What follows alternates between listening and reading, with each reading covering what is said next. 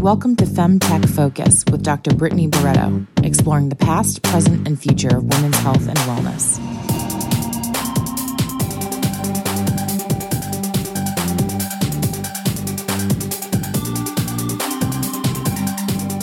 Welcome to the FemTech Focus podcast, where we have meaningful and provocative conversations with FemTech experts.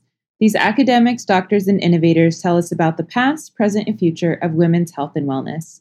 I'm your host, Dr. Brittany Barretto, and in today's episode, I interview Milena Batsala Prayanas. Girl, you got a hard last name. She's the co-founder and chief research and innovation officer of Menstrual Health Hub. Menstrual Health Hub is a female health nonprofit and social impact business out of Germany. They provide a variety of women-centered design and human rights-based business solutions. You are going to hear me and Milena laugh and laugh. We have a lot of chemistry. We had so much fun doing this interview. And we talked about some really interesting things like the relationship between gender equality and menstruation. We talked about women's health versus female health. Kind of the same, kind of different. Really, really interesting conversation. You can learn more and check out Menstrual Health Hub services at mhhub.org. Enjoy the episode. Hey, Milena, welcome to the show. Thank you so much, Brittany. I'm excited to be here. Yeah, it's been really exciting working with you in partnership between FemTech Focus and Menstrual Health Hub. And I just had to get you on the podcast because you are definitely a thought leader in this industry. So I'm so excited to dig into what you think we need to be working on and what successes we have. Like, this is going to be so fun. Wonderful. Let's get going. Let's let the menstrual madness begin. Let the menstrual madness begin. I hope your menstruation has showed up to the episode, to the interview. I'm actually currently menstruating. I will disclose my status. Oh, perfect. And yeah, whenever I'm speaking at events or in these kind of circumstances, she always comes along. So it kind of feels poignant, if anything. So supportive. It's so supportive of her to always show up to your stuff. She just doesn't want me to be alone. The feeling's not mutual in terms of, if I'm completely honest. But I do think there's something, I guess, this idea, like, the periods don't stop, right? So no matter what we kind of plan and what to do with our lives, we just kind of have to keep coping with them. Mm-hmm. It's like she's there to just remind you in case you forgot what it's like and you're speaking on menstruation. She wants it to be real personal and in the moment, Oh my gosh. I've got a couple of funny stories that I could tell you, but I think you're right. It's just, so we don't get, I think that's so true because, sometimes we end up talking about these things as like from a theoretical perspective, or like you said, like, we work in this space. And so it's always this thing that we're talking about and advocating for. But it is kind of that reminder of like, it's so deeply steeped in our personal experiences. Mm-hmm. I think that's why most people work across the femtech space, because there's some kind of personal story of how we came here. So maybe I should stop resenting my period whenever she comes, when I'm going to be on some kind of discussion or panel, because it's a kind of a reminder of like, this is something that's really personal, right? Well, tell our listeners about your background. So I started my career working in the sexual and reproductive health rights space, so implementing sexual and reproductive health rights programs in Asia, in East Africa, and sort of designing and delivering these complex programs with local partners. And so I worked for the UN and a variety of different kinds of NGOs, and just was my goal in life has always been around kind of, about addressing gender inequality. And I think women's health is so critical to the gap that we see. There's a lack of knowledge for women, like, the inequity in the access to services and the kind of shame and stigma we have around our bodies. And so it's something that's always been really, really deeply personal. And I came to the issue of menstrual health really interestingly through child marriage. And that seems very strange when you hear it off the cuff, but I was implementing this program that was based in Malawi in India around trying to reduce child marriage. And I was spending time in the field, kind of talking with our local partners and with, women and girls, and like kind of really trying to understand what was working and not working in this program.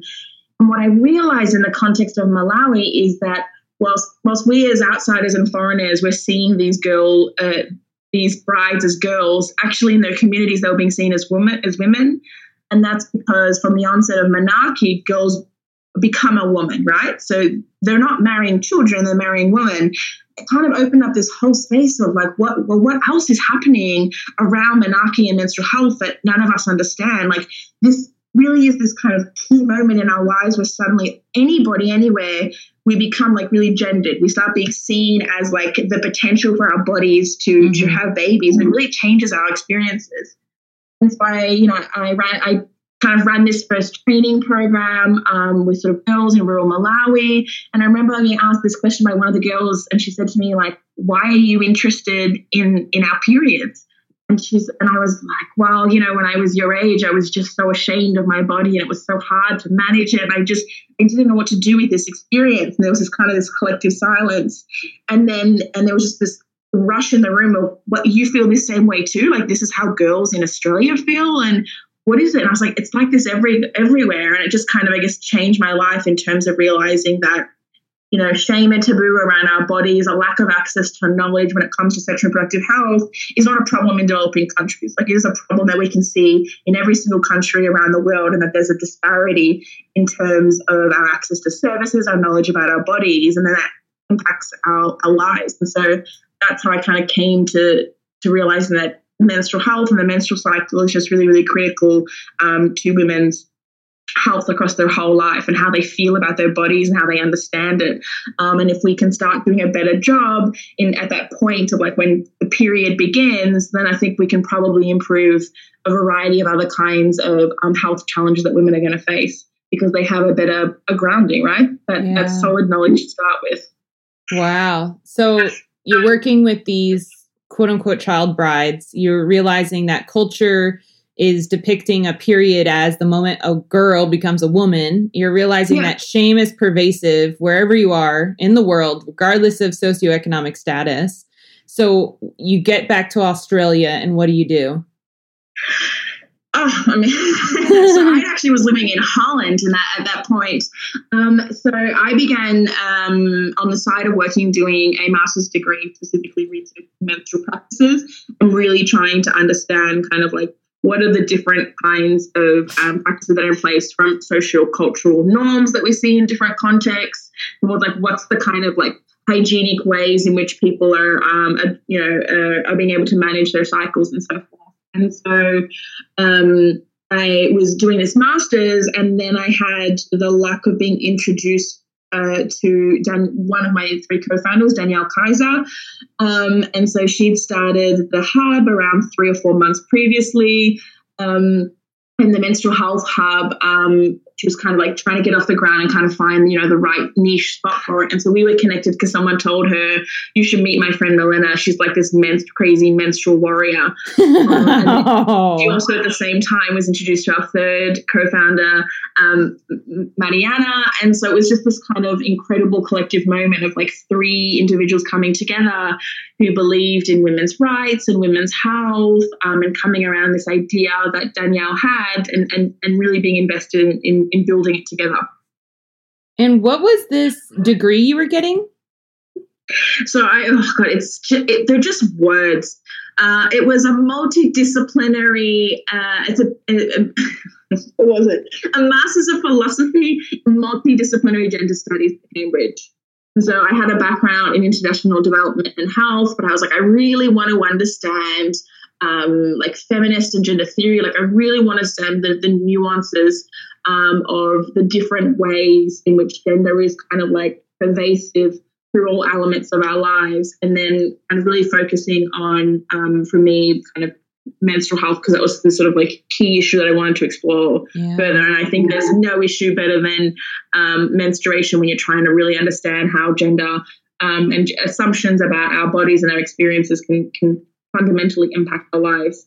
I love that. At Femtech Focus, we have been trying to figure out how can we infuse curriculum around women's health into different majors and degrees. So why do bioengineering majors not have a whole course on vagina models, And why is menopause such a short course for OB-GYNs, right? Like they study so much about fertility, but only a only a certain percentage of women have a baby, but all women have menopause. So why is that such a small lesson, you know?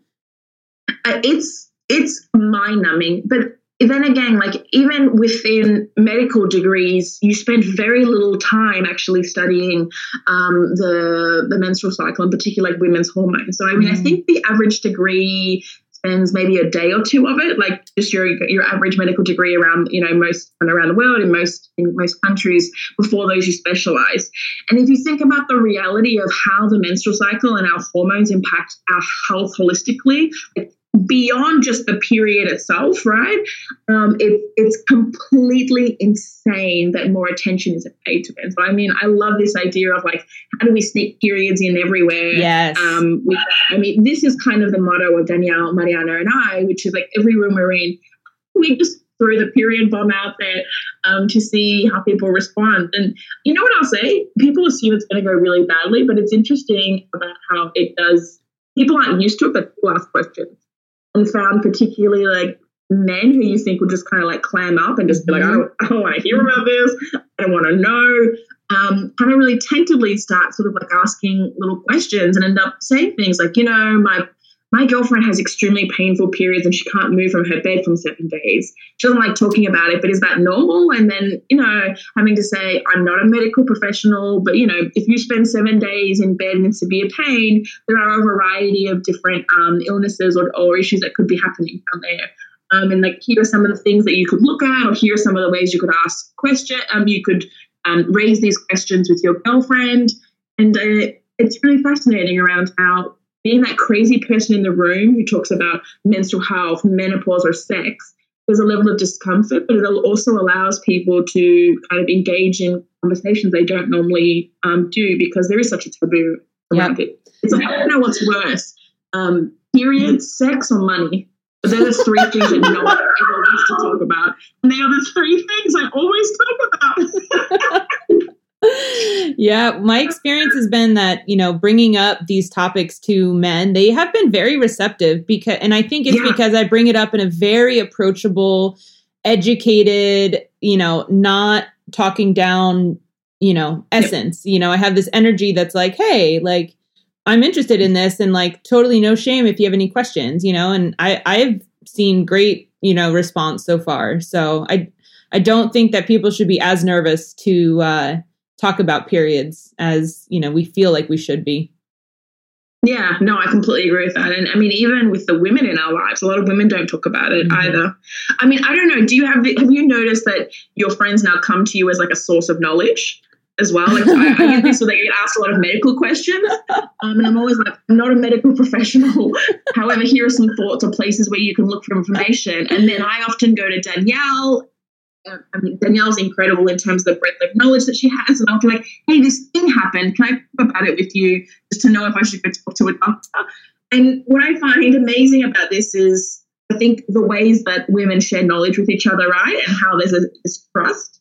But that also, like, we're terrified of having these conversations, right? Yeah. We either have medical professionals in our lives who cannot answer the questions and minimize our experiences and our pain, or we're just so scared. We don't have the language, like we just don't have the capacity to even broach those subjects. And so when there's some point in our life where someone has some kind of knowledge, to be able to say, hey, I have this thing, right? I have a mole. I don't know what it is. Or like, my period blood looks like this. Is this okay? You know, and just being able to sort of like open up those spaces. I think it's an extraordinary gift that we can give to each other. And then it also tells us that there's sort of this gap that needs to be addressed in terms of the provision of information, and then our access to health, like adequate, you know, accessible healthcare services can answer our specific questions, right? Yeah, exactly. And not just Dr. Google, but like actual medical professional opinions. Oh my God, WebMD. I have so many problems. I'm essentially a walking corpse based on the things I've Googled on WebMD. But and I completely agree. Like, we should be able to just go to our doctor but most of us can't. And it doesn't matter what country you're in. That's kind of a trend we see globally. And one of the really big concerns I have is that, I'm sure that some of the listeners may know this, but there are a variety of menstrual cycle related illnesses such as polycystic ovary syndrome, endometriosis, and fibroids. But for endometriosis, 1 in 10 women suffer from it, and it takes the average woman 7 years to get diagnosed. Yeah, that's insane. 7 fucking years is absolutely appalling. And the symptoms are there. Like, the testing is very difficult, but the symptoms are there. When people say they've had a period, they have periods for 10 days and it's heavy bleeding and excruciating pain. This isn't normal. That's not normal, y'all. Not normal. Yeah. So let's get back to Menstrual Health Hub. So you guys started it. When did you start it, and what do y'all do? So Danielle started the Menstrual Health Hub in, what year are we? 2020. So the Menstrual Health Hub started in 2016. And then Mariana and I joined in January 2017. So it's been about 3.5 years. So the Menstrual Health Hub is a social impact business. And we have this hybrid business model where we're part not-for-profit, and we're really focused in terms of movement building around menstrual health. So we do collective advocacy and awareness raising, kind of building this knowledge base that you can see called the Menstrual Health Hive, and really around like how do we increase like our collective impact and coordination of space, because there are an extraordinary amount of policymakers, activists, research, programmers, enterprises and businesses all working in this space, but there's a really strong need for sharing and greater coordination. And so that was the idea behind establishing the Menstrual Health Hub. The second way we work is that we are also a gender and female health strategic consulting agency. And so we provide a variety of services for startups, for investors, for governments. And the idea is to actually improve the quality, just the sheer number of programs, products, and services being designed and invested in around menstrual and female health. So thinking about the menstrual cycle as an entry point to female health. And so at the end of the day, we believe that there are a variety of unmet health needs globally. We need to increase the number of innovators, the number of what's the word I was looking for? Like the number of NGOs, like the number of people who are fundamentally invested and aware in this issue, in order to kind of solve this problem wherever they come about. And what problem are you talking about in terms of mental health? Excuse me. Obviously, another thing another thing I'm passionate about, but menstrual health. What are the problems that are still being faced? So, I mean, to be honest, like mental health ends up being kind of a really big critical part of menstrual health as well. So, I mean, I think if the number is around 500 million women worldwide who have inadequate access to kind of, the necessary knowledge and products to manage their periods kind of safely, hygienically, and with dignity. But beyond that, actually, women and girls are still kind of being held back by their periods. So whether you're looking at inadequate information, so not really having enough understanding, taboo and stigma, or kind of the lack of access to products, toilets, and running water, this really impacts the ability of women and girls and those who menstruate to engage in social activity, go to schools, go to their workplaces. And so for us, it's fundamentally about kind of about the gender equality gap, right? Menstrual health is really clear to this gap in terms of sort of how we engage as equal human beings, because something as simple as our periods just completely stops our lives at times, right? Or inhibits our ability to be happy and healthy. And so depending on the context in which we work, so, when we're looking, kind of supporting the incredible amount of actors who are working in developing countries, they're developing and implementing these incredible, educational programs and providing that educational services and products. And it's fundamentally about access.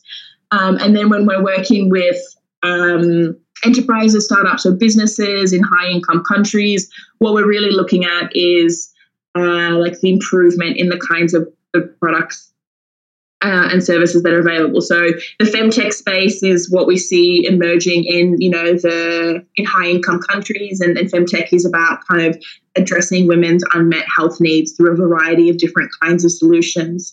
And so whilst these are starting to increase, which is so amazing, there's a real need to be thinking about like the quality. And for us at the Menstrual Health Hub, what we know is that because of being born with what is known as like the female reproductive health system, we will experience certain kinds of things. So from periods, some of us pregnancy, certain kinds of sexual health issues, violence, menopause, there's a variety of things. And so how we experience those are really impacted by how we are seen through the world as women and what is defined as women.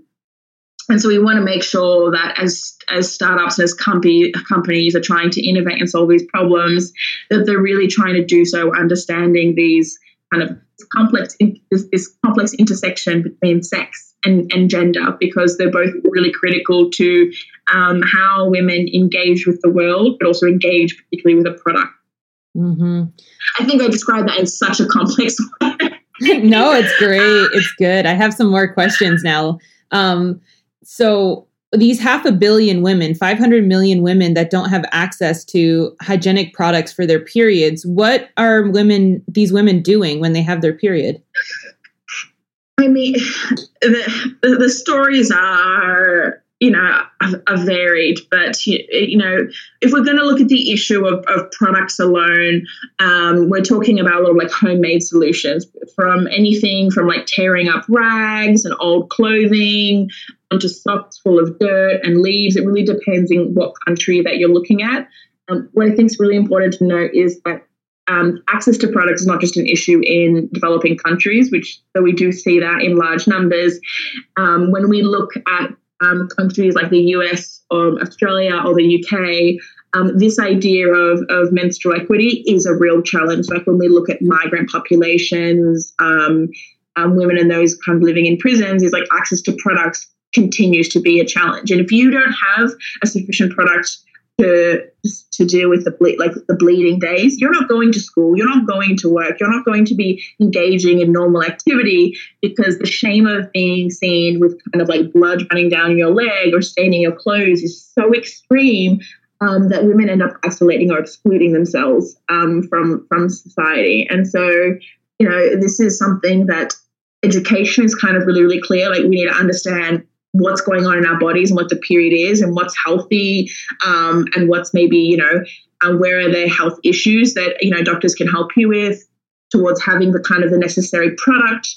And it's important, a product that is accessible, affordable, and suitable for you, depending on, whatever your diverse needs are, towards ensuring that you have access to toilet, a lockable door, and a place to dispose of your products. Mm-hmm. Did the menstrual cup help at all with accessibility? Because it's like you can have one cup for a long time versus tampons or pads. So the menstrual cup is fascinating. So the thing about the menstrual cup is actually it's not a new innovation. So the first menstrual cup came about in, I think it was the 20s or the 30s. So it's a very old innovation, but it just kind of didn't hit the mainstream. And what we've seen in the last 10 years with an increased understanding of the environmental impact of disposables is kind of the reinvigoration or the reintroduction of this menstrual cup. The cup is interesting because this question around accessibility, the challenge is that the initial cost of a menstrual cup is very high. So if the reason is that somebody can't afford a product, so that unless that cup is subsidized or donated, or the cost is dramatically reduced, then a cup can still be relatively inaccessible for many populations, particularly customers that we call kind of the bottom of the pyramid. But in the long term, if that investment can be made up front, we know that the cost savings are absolutely huge, because one cup on average costs around $25 in most places. And women can spend kind of $5-6 a month buying products for their periods. And so, very quickly it's a saving to have something like a menstrual cup. But it is important that a choice, right? Like we need a basket of choices in terms of product. For some people, cups work really well. For others, they're uncomfortable. For women who've possibly experienced violence, the idea of using kind of internal products is a really traumatic issue, or just people don't like them, and that's fine, right? Yeah. And so we always need to ensure that here's a variety of different kinds of products and try different things. And what do you like? One of the really interesting things about menstrual products is it's one of the products that has the highest customer loyalty. So if you can catch a girl young, a lot of companies end up retaining them over their whole lifetime because women don't really switch around all the kinds of products that they use. And so this idea, it's scary. It's just something that you don't want to think about, right? Why do I want to test and kind of potentially make all this mess? Or, if I know that this Kotex pad that I've always used works, what if I try something else and they leak everywhere? And so that fear is often a barrier to kind of trying new products. But for anyone listening to this, there are some extraordinary new companies and products that are out there, and it's worth sort of exploring different kinds of options, whether you're more conscious about the environment and you want to explore reusable pads, cups, sponges, or if you just want to be looking at different kinds of disposable products that are looking at kind of organic options, those that are biodegradable or compostable. There's a lot happening in the period space. Yeah. Wow. You mentioned something earlier, and it is on our list of questions to go over. Some of our calls in the past, I have said female health, and sometimes I say women's health, and Menstrual Health Hub has a feeling about whether we should be saying women's health or female health. Let's dive into that. What's the difference, and why would it be an important distinction between women and female health? Yeah, this is always really challenging. We are constantly, every couple of months, we keep checking in around this issue. So we really believe it's important to talk about women, girls, and those who menstruate. That inclusive language is really is critical because there are a variety of people beyond kind of the gender binary who also experience periods. And so there are those who really consciously feel the need to identify this idea of being seen as a woman or a girl. But there are also those who these terms don't really kind of fit. We use female health at the Menstrual Health Hub, and this kind of comes back to because when we're talking about what is happening biologically, by what we see within kind of the scientific and medical space, like it is still seen as something that is it's sexed, right? Which is at birth, we're kind of seen as having either female or male reproductive organs. And it's because of those reproductive organs that we end up experiencing certain kinds of health issues. So whilst this raises challenges, like we feel that in terms of talking about the female life cycle, for now, that's still grounded in this idea that there are differentiations at a biological level. But the experience itself, like this idea of being a woman, is something that's gendered, right? That this is something that is really kind of placed upon us and it's socialized into us. And so we think when we're actually talking about trying to encourage like innovation, at the Hub, we often talk about innovating across the female health life cycle. And that's because being born with those female either reproductive organs, sex organs, or chromosomes will end up most likely having kind of one of those issues that I mentioned, right? Menstruation will be maybe a challenge, pregnancy, menopause. There's very specific health issues as a because you have the biology or the physiology of a female. I would name that there's a lot of complexity within that. Like we know that's shifting very drastically in terms of variations, and even sex itself now. There's a huge move against it. And so this is something that we think fundamentally we have to kind of keep reflecting on and kind of coming back to and asking different questions.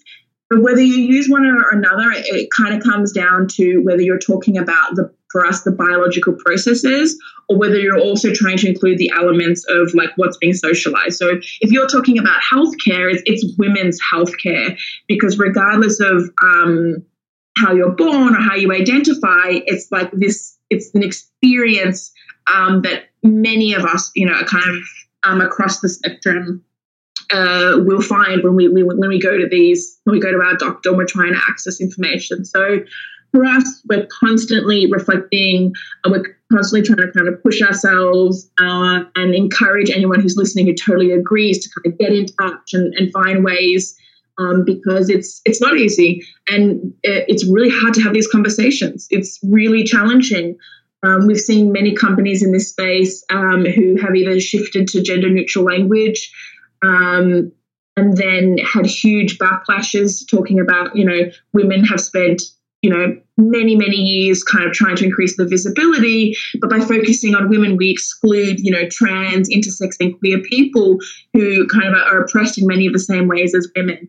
And so it's not an easy thing to get right, but we need to be daring to kind of having these conversations of bringing together diverse groups and talking about, well, what are some of like the physical health issues, and then what are some of these social issues, and what kind of language is right for what groups in what kinds of contexts.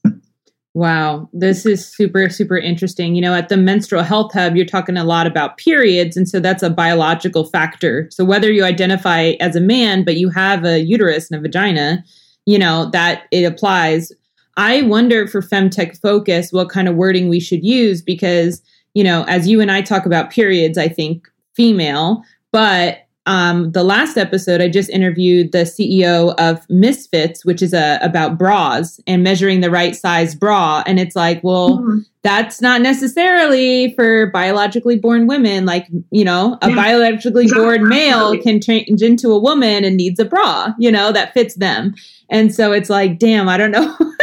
Maybe, femtech, hopefully maybe we can do it. Fem is female and fem is like feminine. I don't know. Like maybe it's both, right? The feminine will get you in trouble as well. Right? I think this is the thing is we're all, it's scary, right? Like it's hard and it's scary. I think so many of us, we don't want to exclude groups, we don't want to further exacerbate oppressions. Yeah. And negative experiences. And while we're trying to kind of navigate these spaces, I wonder sometimes is if it's not about getting it right. Like, I don't know if any of us will ever get it right? Like there are many people who have heard this and say, you're using the wrong language, Menstrual Health Hub. And there are others who'll be like, yeah, I love this. But I think being able to have this conversation, right? And being able to say, well, this is what we're choosing for now. And this is why. And then allowing ourselves to kind of like reflect and engage in that debate. And then when we feel that things are changing, like adapting our language and, gender is just one part of it as well. Like, we need to definitely be talking about intersectionality and all these kinds of conversations as well. But it's uncomfortable, right? It's uncomfortable to be faced with our own bias, our own privileges as well. I'm a cisgendered white woman, and that comes with an incredible level of privilege as well. And so, I bring that to the table in many of these conversations. So I don't want you to be afraid. I think you have to find the right. I think you have to find the right fit. Like the more of these conversations that you have with different people, and then you'll be like, okay, well, this feels right. Yeah. For now. And the more times we have this conversation on record, the people who think we're using it wrong can feel more, comfortable reaching out to us because, I've always been one to say like, hey, if this is wrong, like, please let me know. My best friend, Laura, I hope you're listening to this. She is super woke and she is very, very intentional about words. And we were roommates for 3 years, a long time ago. And when we first moved in together, I thought, oh my God, Laura is just so politically correct. I can't say anything without her correcting me, but that's back when I used to say like, don't be a pussy, and she'd be like, hey, like that's kind of demeaning to the female genitalia. And I was like, oh my God. By the end of 3 years, I was like Miss Activist, politically correct, all the things. And because it made sense, she just gently provided me some insight. And I was like, oh yeah, words matter. But another one she said was, and I seriously don't see many people changing this is, we call people without a home homeless people. And she, she's currently doing a master's in public health. She's working with LGBT individuals in the homeless community. But she says they're not homeless people. They're people experiencing homelessness. Like they weren't so it's destined and always will be. And like, that's a race or it's like they're experiencing this. That's not who they are. And I was like, oh my God, yes. Like that's really key. So I started my career, like the very first 2 jobs that I had was working in HIV and AIDS. And at the beginning, people would say things like disabled people, right? And it's people living with disabilities, like this, people who are experiencing homeless, like people who use drugs. And it's really important because, it's not the only defining factor of who they are. And it's interesting, like this idea of kind of like wokeness and political correctness is we really have to remember and name that these conversations are often dominated by Western discourses. And they can tend to be like either like quite American-centric or Eurocentric, and that there's so much diversity out there and that we have to be so conscious of that. You could spend your whole life being the most woke human being in the world. And I'm a bit like, I worry about anyone who thinks they're woke. I think anyone who thinks they're woke and is white is probably actually not. That's just my little theory. But that you can do everything to think that you are completely and utterly politically correct, and then you meet people from a different culture, from a different religion, who just sees it differently. It's not wrong. It just tells you that all of this is really culturally relative, right? Yeah. But it's also contextually specific, a lot of these conversations. And it's, a lot of feminist discourse is really white. It's really Eurocentric. And that's really, really problematic in terms of kind of the experiences of women of color, of those living in the global South, who have different voices and have different experiences. So it doesn't solve any of our problems, but I just think it kind of comes back to the idea of like, there aren't right answers here, but it's about like being able to take the feedback, right? Which is when someone says, this is what I would like, this is how I prefer to be called, or that language makes me uncomfortable, or, like, this is what I'm asking of you, is to not argue, is to just say, yes, like I hear that you're a human and I can kind of take that on board. That's right. Wow. You and Laura would definitely be BFFs. And I have really enjoyed this conversation around women versus female health, because you guys kept, stopping me and being like, well, that's female health. Well, that's women's health. And so I was like, all right, I got to get y'all on record. Tell me what's the difference. And now it's more clear. It's interesting in femtech as well, because, the term femtech, was coined by Ida from Clue. And the idea behind it was this idea of kind of like innovating around female health, right? And bringing kind of doing that, particularly with a technology lens. But I mean, I think now that the idea is really like, how do we create greater innovation around female health? And I do think the grounding of it was that. And then maybe the question is now, is that still correct, right? Is that still the kind of language? But, something like woe-tech or women tech also feels really wrong, right? Yeah. It doesn't feel right. It also doesn't roll off the tongue very well. No, that's right. Some of this is just marketing, right? You just need to be like sexy and quippy. I mean, that's one of the reasons. So, we have designed this framework called Women-Centered Design at the Menstrual Health Hub. And the idea behind Women-Centered Design is that when we talk about human-centered design, like male is always the placeholder for human. And there are so many great examples of this. Like women are something, I think it's like 70 times more likely to die or experience severe injury in an accident because seatbelts are designed for the male body, and then they're tested on dummies that are the male weight and the male size, right? And so it's just like such a simple thing. And then when we look at different things like, so that's quite serious, and you can see the impact on women's lives. But if you take a phone, like your average phone, is actually designed for a male hand, right? The size of them, and as they get bigger, it's not actually designed understanding that women, generally speaking, and it's not true for all, but have smaller hands. And so that's an inconvenience versus a danger. But there are so many ways that like the design of the world, like neutral design, often like negatively impacts women. And so the idea behind women-centered design was like, how do we understand the nuances that are needed for women's like physical bodies, but as well understanding like the gendered experience of moving through the world. And so, seatbelts should be tested on female-sized dummies, right? That seems like common sense.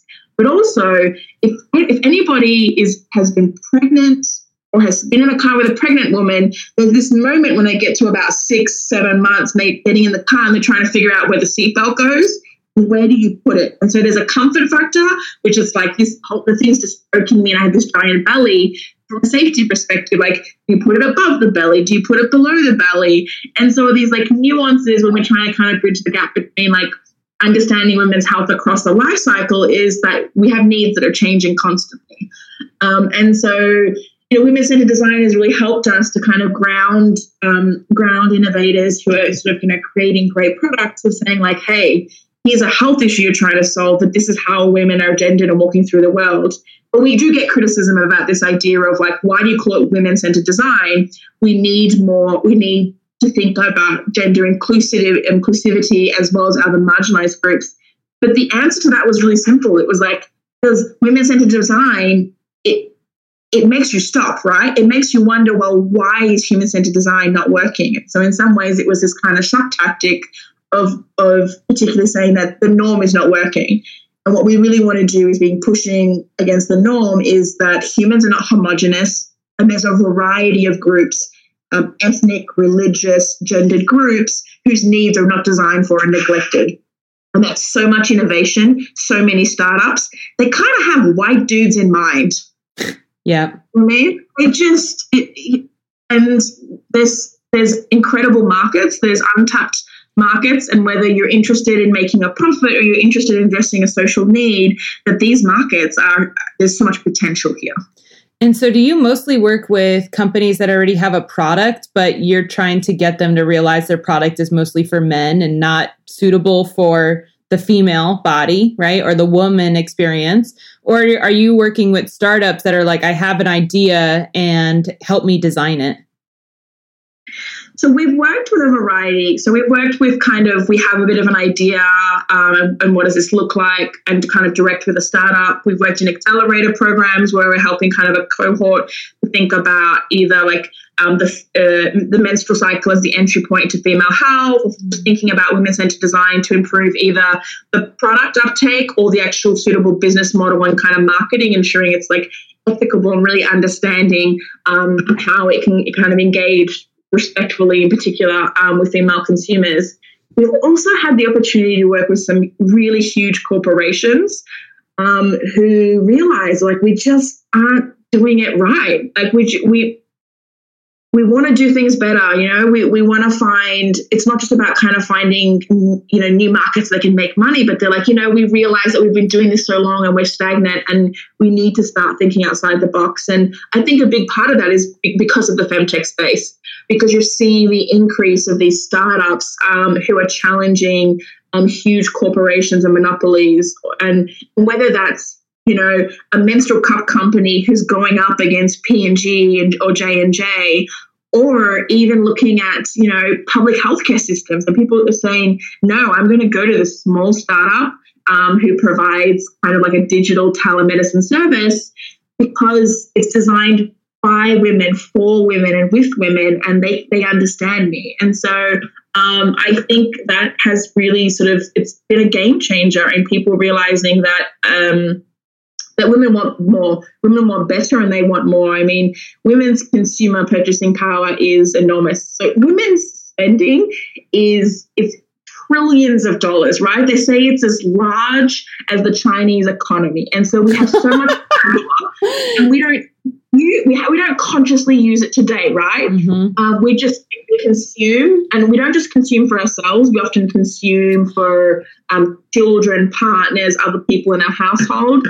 And so the more we become kind of conscientious consumers, the more ability we have to kind of start sort of shifting those power dynamics that exist, where you have huge corporations producing shitty products, labeling it pink and women, and then charging us more, right?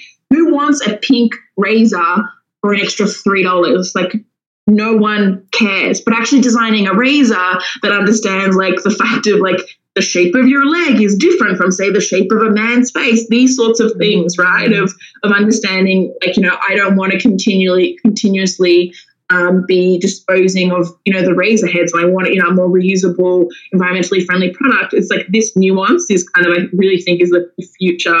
A lot of kind of consumer trends, and as women, we have so much power here if we choose to use it. Wow, I love that so much. When I first thought about when you said women-centered design, I figured you specialized in like the shape of vaginas and like helping people design things for vaginas. And to think like, oh no, she's talking about seatbelts and like how they fit across my body, or like razors that work are not necessarily pink and aren't for faces, but are for legs. Right? Like that, you really opened my eyes here. I was like, she's specializes in vagina canals. Like she knows all about shapes of vaginas. Obviously, my house is full of vagina molds. I mean, just between you and I and every listener on this podcast, just full. You see those like crazy hoarders with newspapers. For me, it's just vagina molds. No, I mean, I think this whole idea behind women-centered design was that from a kind of the investor or startup perspective, it's like, where is the new next thing? Like, where can we be innovating and investing our money? And so it's like, well, actually, women have all these needs, and these are all huge health markets that we'd love you to start solving for. But the second part is you can't just design a product and think it's going to work. Like whether it's how women kind of share information. So I think the menstrual products is a great one, right? Which is recommendations and reviews from people that is really, really critical for the ability of women, or the willingness of women to try a new product. So menstrual cups have been fascinating in that regard, because I think there's some fact, like they say within like 1 year, most women who start using a menstrual cup will convert 2 friends. It's anecdotal. I don't want anyone to take that away as a statistic. But it's true, right? Most people that engage with a cup are like, I love this. I mean, I'm known for being the crazy cup lady, because I was like, menstrual cups will just save you and change your life.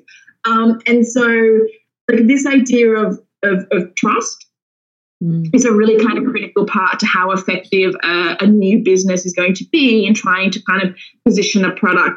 I think a big part of that comes because our needs haven't been met, right? Because a lot of our pain or our issues have been minimized or ignored.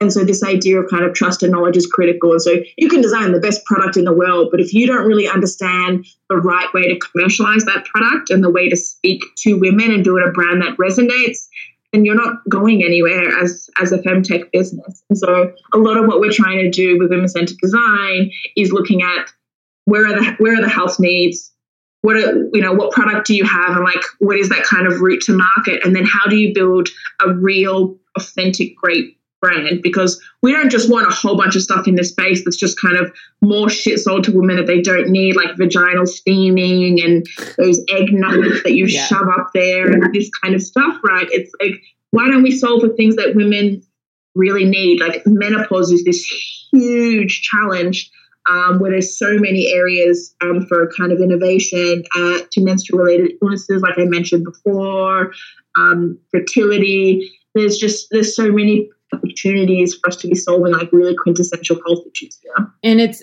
interesting you say that trust and community communication with women referring products to one another is so key to femtech success for a product. I wonder if it has something to do with like women don't see products promoted on the TV that are necessarily like for them, or they don't see products on Facebook ads because, if it has to do with postpartum, I'm thinking about Super Bowl this year in the United States.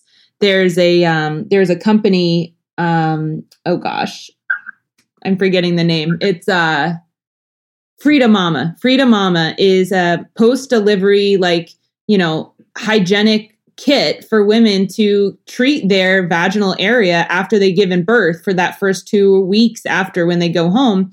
And they made a commercial that showed a woman in a restroom and had a baby crying. And the Super Bowl denied their ad because it was too graphic and it was inappropriate. But they have, naked models laying on top of trucks eating burgers, but a woman using the restroom with a crying baby was like inappropriate. And so I can imagine women need to rely on each other for our referrals because we don't even know what products exist. And I mean, you kind of hit the nail on the head there. And I mean, that shows you kind of how entrenched the taboos around our health, our sexuality, and our bodies are, that advertising has kind of reinforced these. And social media is horrendous for this. So Facebook and Instagram is constantly removing content, particularly related to periods and anything around sexual wellness or pleasure, and banning accounts. So, we've got several colleagues who run great businesses, and they're like, we have to keep setting up new accounts. And do you know what that does in terms of like the relationships that you're building with your customer? And it's crazy. It's really crazy. But, a big responsibility and somewhat burden on a lot of these new startups is the demand creation is really about education, right? So you end up having to educate someone about an issue as well as the ability of your product to solve this issue. And we've seen that work really well with kind of, many companies. But it's a lot on a new startup to not only be like, we're trying to build a great product, but also trying to do this element of like, let us tell you about everything to do with menopause and give you this space, whilst also here's an option that you can use if you want to use it amongst a variety of other kinds of options. Like it's challenging from the business perspective, but those who do it well, those who do really great education, that's not just about pushing their own products. And Glue is an example of this, but kind of this like, let's talk about women's health, let's give you a safe space to ask questions, end up with kind of higher customer retention rates, right? Because there's an authenticity in that, and it comes back to this element of I trust them, right? I feel something with this company, like they hear me. I know that we are engaged in like a consumer relationship where you're a business and I'm a consumer, but I also know that I'm a human being. Yeah. And a lot of femtech founders come to whatever issue within across kind of the female health because of a personal problem experience, right? Many who are engaged in kind of the sexual wellness or sexual pleasure space will say, like I had challenges finding information, or I never masturbated until I was 25, or, I have a friend who runs a startup that's around hormonal health, and it's because she had a hormonal illness that took them like 9 years to diagnose. And in the end, it was because she diagnosed herself and turned up with endless amounts of research and demanded that she be tested for a certain bunch of things.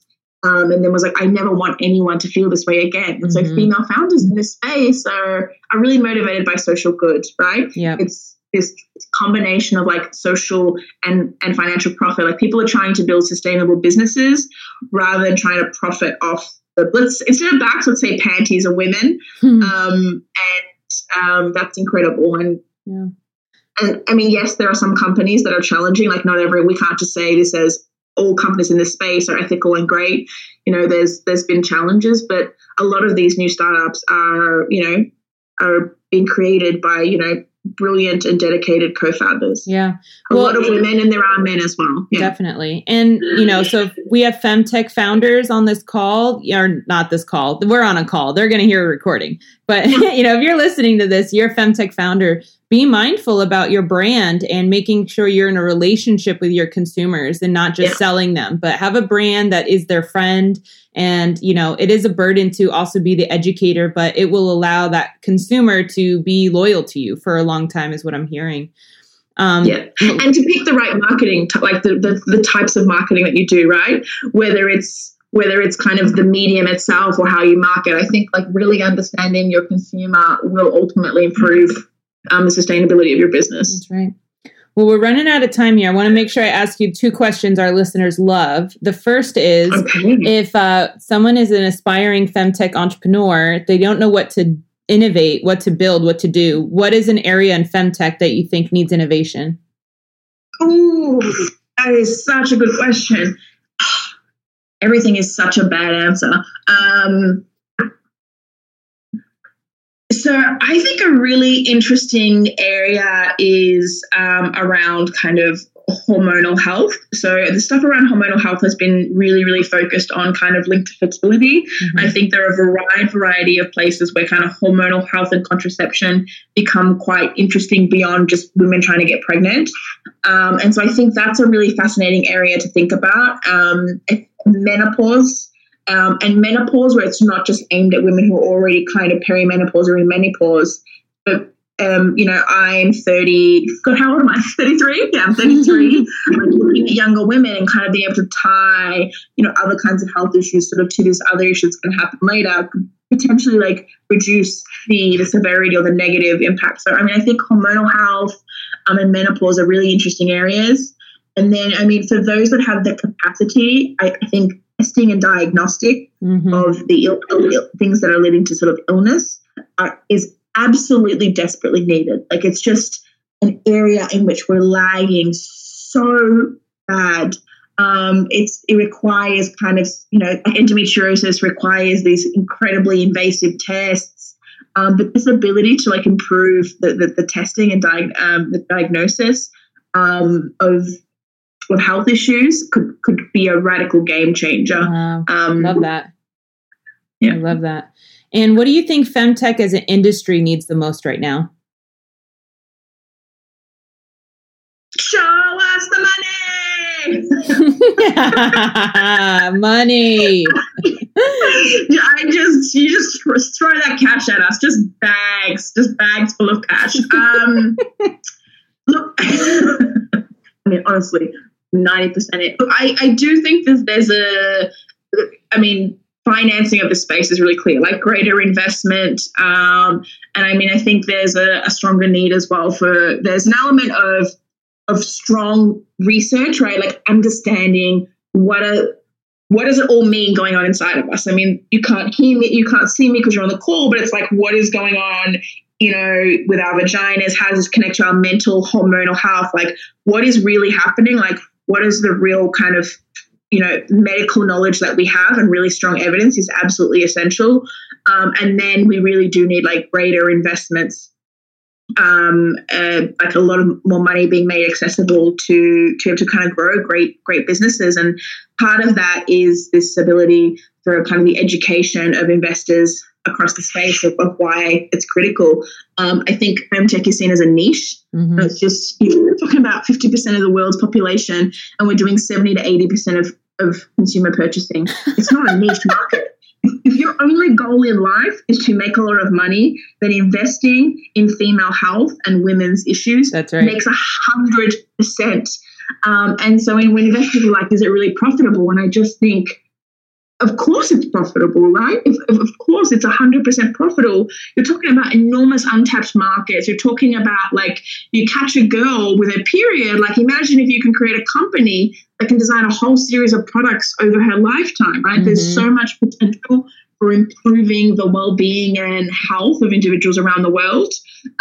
But also from an investor perspective, for being able to kind of, see a return on that investment. And so how do we take, how do we, as those in the space, and this is what's really great about, I think, the podcast and femtech focus is like, how do we start elevating those conversations, right? How do we start looking at this as a kind of a coherent space, increasing its legitimacy, and designing kind of evidence and proof of what some of these opportunities are and what the impact is. And I think that'll lead to greater investment, whether it's public or private, right? We do need a combination of both. Like, a femtech business is probably going to most likely want to at some point, look at debt or equity from investors, but we still need a lot of public financing of health services, which is, for many people, the first point of call for healthcare service delivery. And so, I think we'll get there, right? In the last 5 years, you can just look at Google, the changes, and if you just look from like the tracking of the Googling the word femtech, it's crazy, right? We should share that graph. Yeah, looking up how many people have Googled femtech over the last 10 years and see what's happened. And you see the massive increase, right? And that's extraordinary.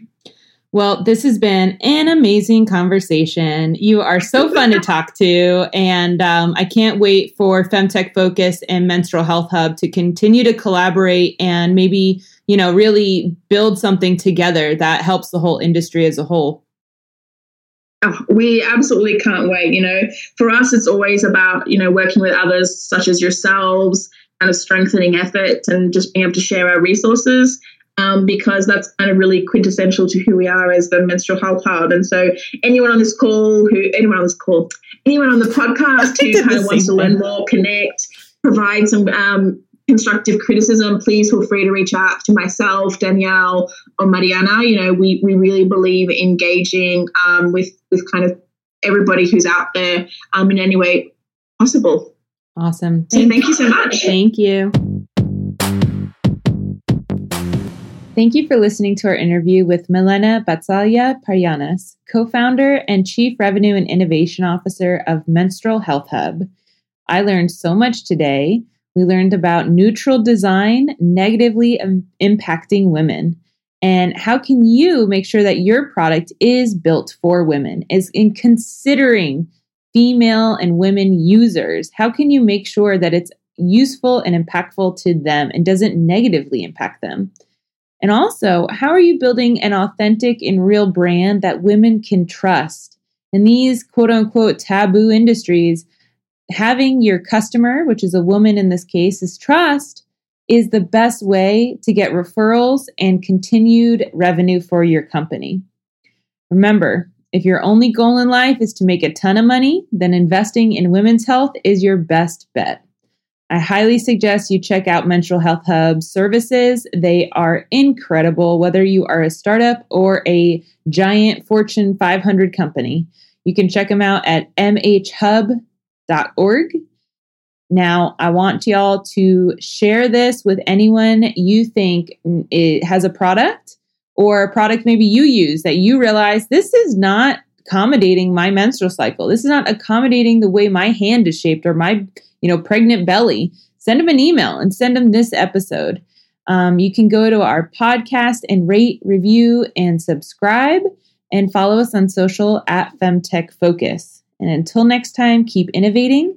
And remember, improving women's health and wellness improves everyone's health and wellness.